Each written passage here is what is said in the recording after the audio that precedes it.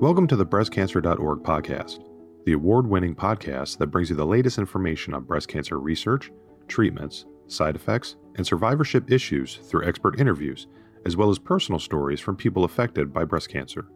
Here's your host, BreastCancer.org Senior Editor, Jamie DePolo. Hello, thanks for listening. Dr. Neil Iyengar is a medical oncologist at Memorial Sloan Kettering Cancer Center whose practice focuses on people with breast cancer. His research is looking at the links between metabolic health and cancer, specifically looking at how diet, exercise, and medicines can prevent cancers tied to obesity, such as breast cancer, and improve outcomes for people with inflammation in fatty tissues. Today, we'll be talking to Dr. Iyengar about intermittent fasting and why some people think it could be a tool for breast cancer prevention. Dr. Iyengar, welcome to the podcast. Thank you so much for having me. So to start, just in case anyone isn't familiar, I know there's been a lot of news coverage of intermittent fasting, but could you just explain to us what it is and how it was developed? Like, what was the rationale behind it? Yeah, absolutely. So intermittent fasting is a dietary modification technique that's unique in that it really prescribes timing parameters for eating rather than actually prescribing a food pattern. And so it delineates itself from other dietary approaches by not having that kind of structured macro or even micronutrient parameters, and really focusing on the timing. And it came from the philosophy and the realization that we are really surrounded by an obesogenic environment, meaning that food is always available to us, and it's easy to access food for many people, but not always high quality food, and we'll touch on that, I'm sure. But also that food consumption has gone on to involve multiple parameters, not just the need to supply our bodies with calories, but also emotional aspects, as well as filling time, and other similar habits. And so I think that where intermittent fasting has really come from is this realization that we came from a place where food was not so readily available, and really food served the purpose of fulfilling our energy needs, our caloric needs, and not much more than that. Based on that realization, the hypothesis arose that if we can really time our caloric intake, we may be able to get our bodies back to that original homeostasis that was originally intended to keep our energy balance in check and avoid metabolic disorders like obesity, like diabetes, and like heart disease.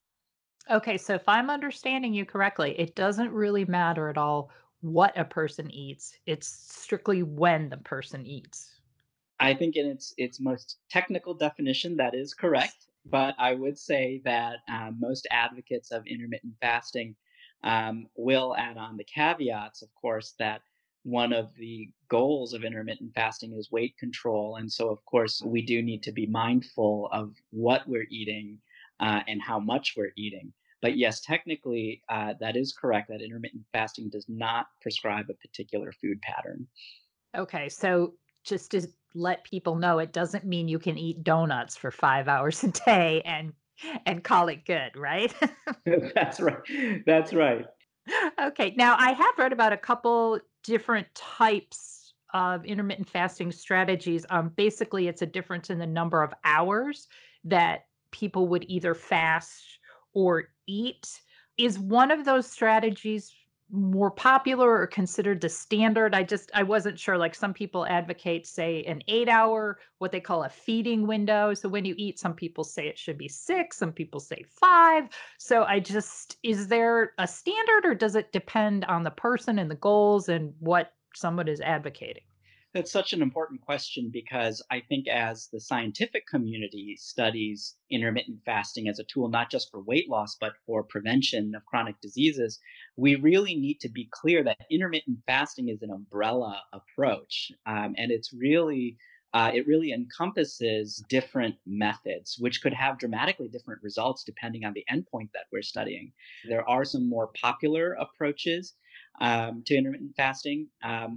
One of the one of the methods or one of the driving philosophies for intermittent fasting is to keep it simple and to find an approach that fits with your lifestyle.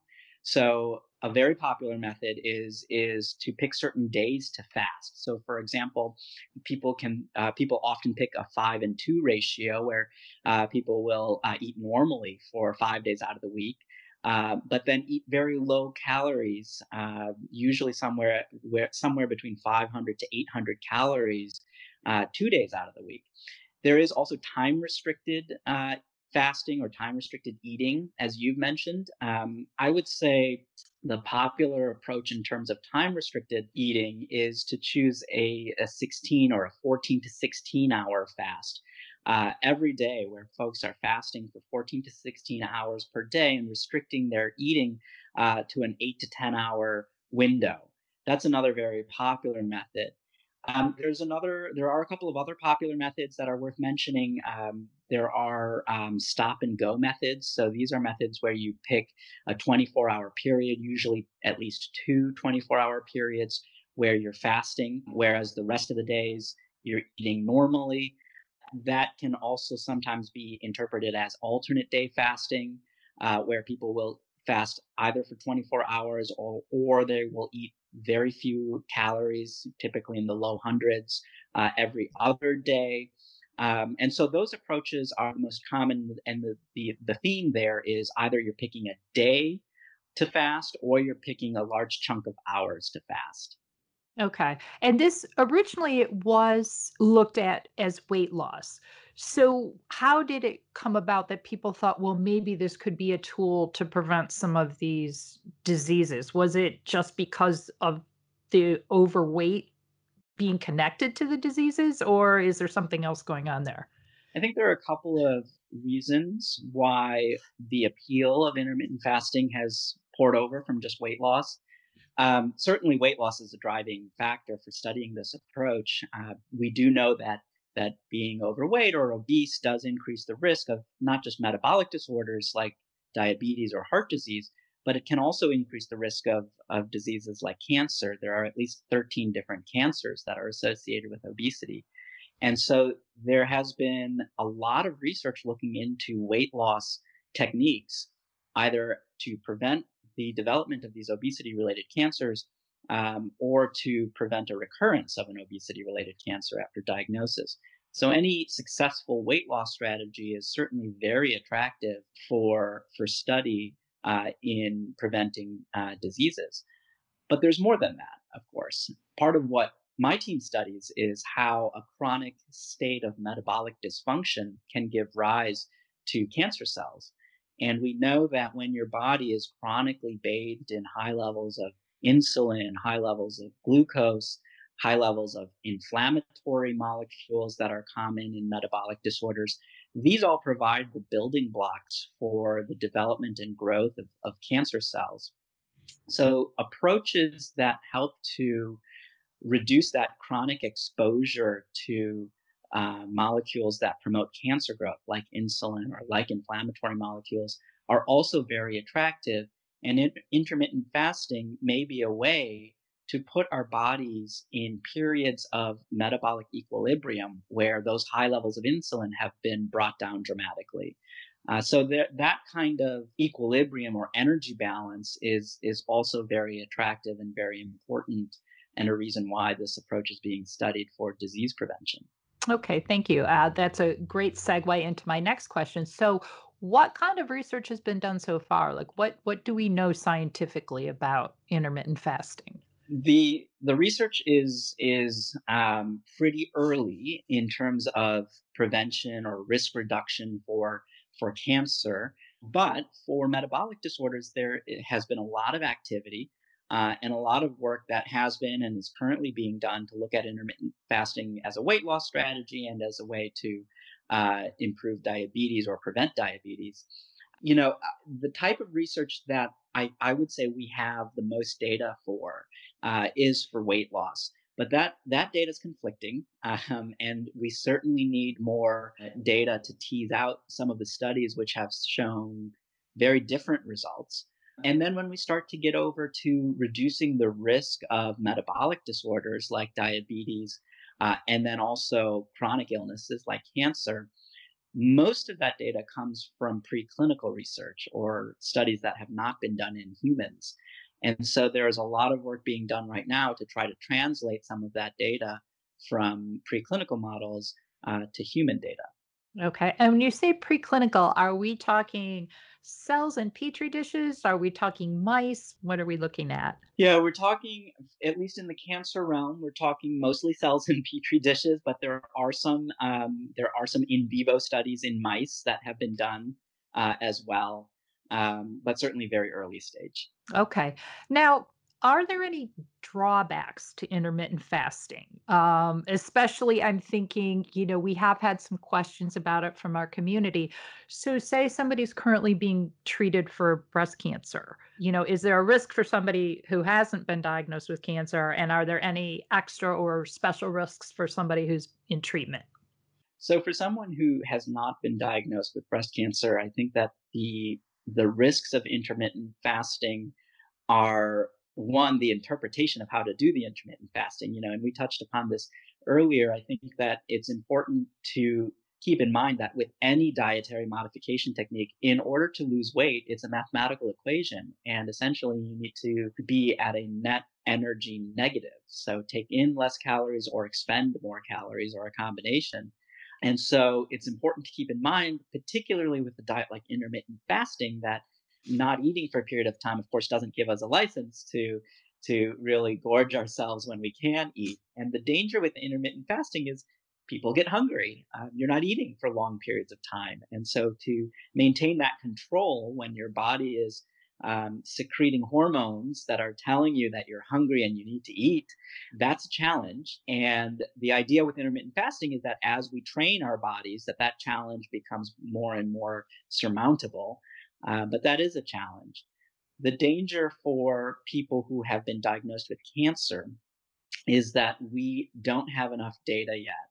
And we don't know from a quality of life perspective, but also from a cancer perspective, how the diet will impact people.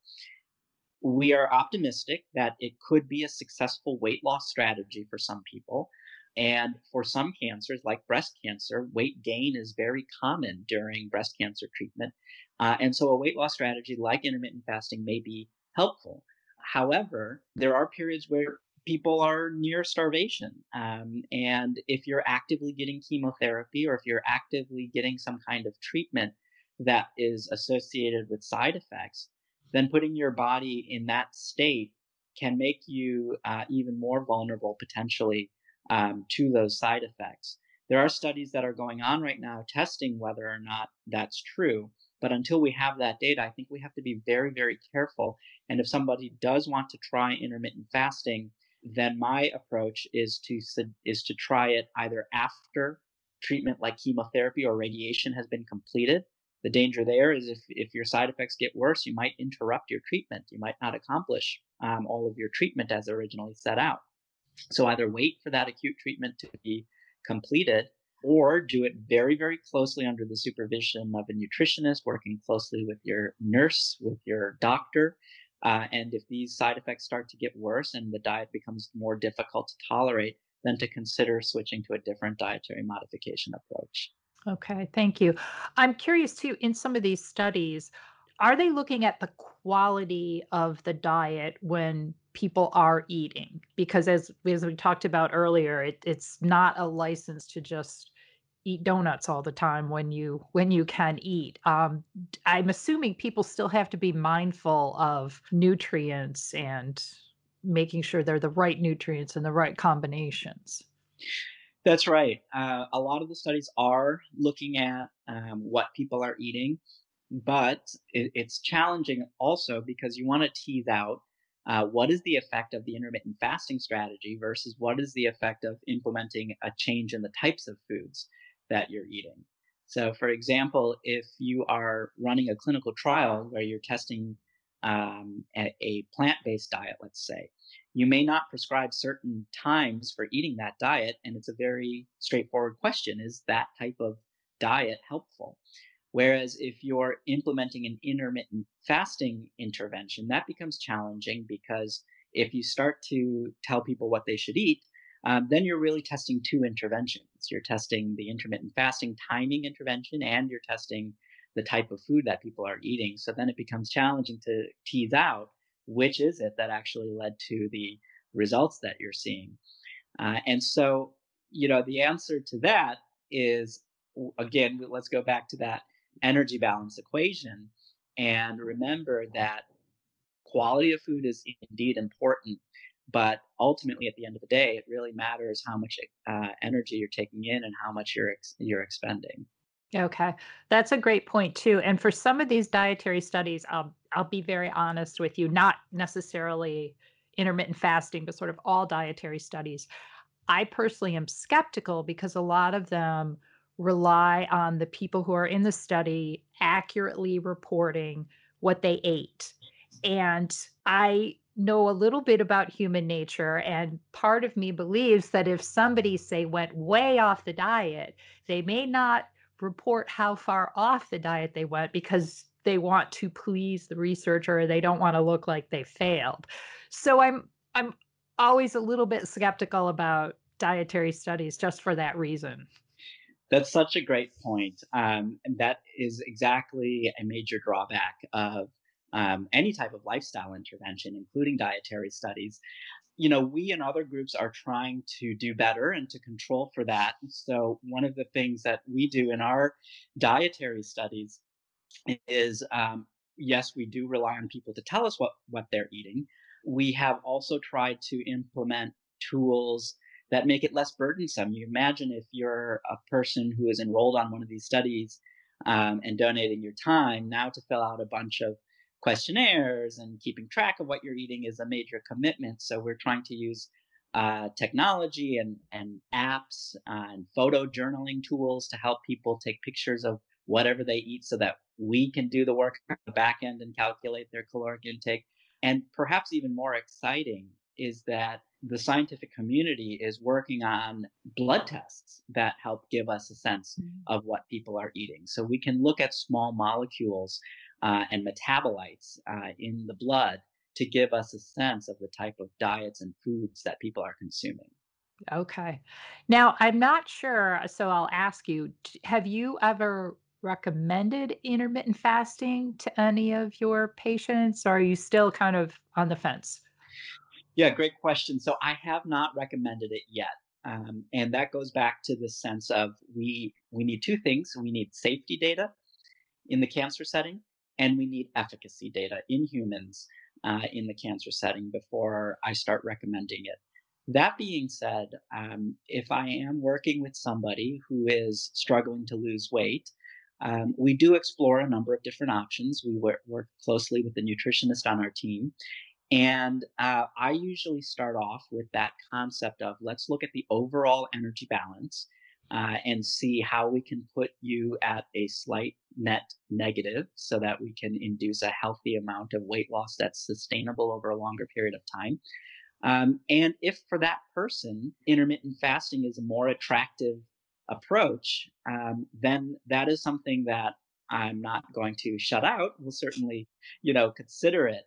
But I think, like I said earlier, we have to be, very careful. And what I do point out to my patients, which I'd really like to emphasize here, is that there are preclinical data in mice to suggest that intermittent fasting may actually help to reduce the size of breast cancer tumors, especially Mm. hormone receptor positive breast cancer tumors. There are also studies to suggest, again in mice, that intermittent fasting may help to prevent resistance to hormone therapy and other breast cancer therapies. So those are all very exciting findings. They just need to be validated in humans. And I feel like I keep swinging back and forth like a pendulum. But I will say that there was one study in humans that was published last month with disappointing results, where intermittent fasting, time restricted eating, fasting 14 to 16 hours a day, compared to no dietary intervention, wasn't associated with weight loss. There was no difference between the two approaches. And so that I say all of that to say it's a very quickly shifting landscape, and we need to keep an eye on the data very closely. Okay. And it sounds like, too, you touched on this, but I just kind of to summarize, if somebody was interested in trying this, it doesn't sound like you recommend that they would do it completely on their own, that they should probably talk to their doctor, talk to a nutritionist, get some advice on how to do it. Yes, I couldn't agree more. I think that it is an important conversation to have with your physician, particularly if you're undergoing cancer therapy. And it is important to talk about that also with a nutritionist because there may be some important tips there. For example, there are some foods that provide more satiety than others. And certainly with a diet like intermittent fasting, it helps to eat foods that make you feel full so that you are equipped to fast. So little tips like that, not just for safety, but also for setting you up or setting a person up for success can be really helpful. All right. Thank you so much, Dr. Iyengar. I appreciate your time and your insights. My pleasure. Thank you for having me. Thank you for listening to the breastcancer.org podcast. Please subscribe on iTunes or wherever you listen to podcasts. To share your thoughts about this or any episode, email us at podcast@breastcancer.org or leave feedback on the podcast episode landing page on our website. And remember, you can find a lot more information about breast cancer at breastcancer.org. And you can connect with thousands of people affected by breast cancer by joining our online community.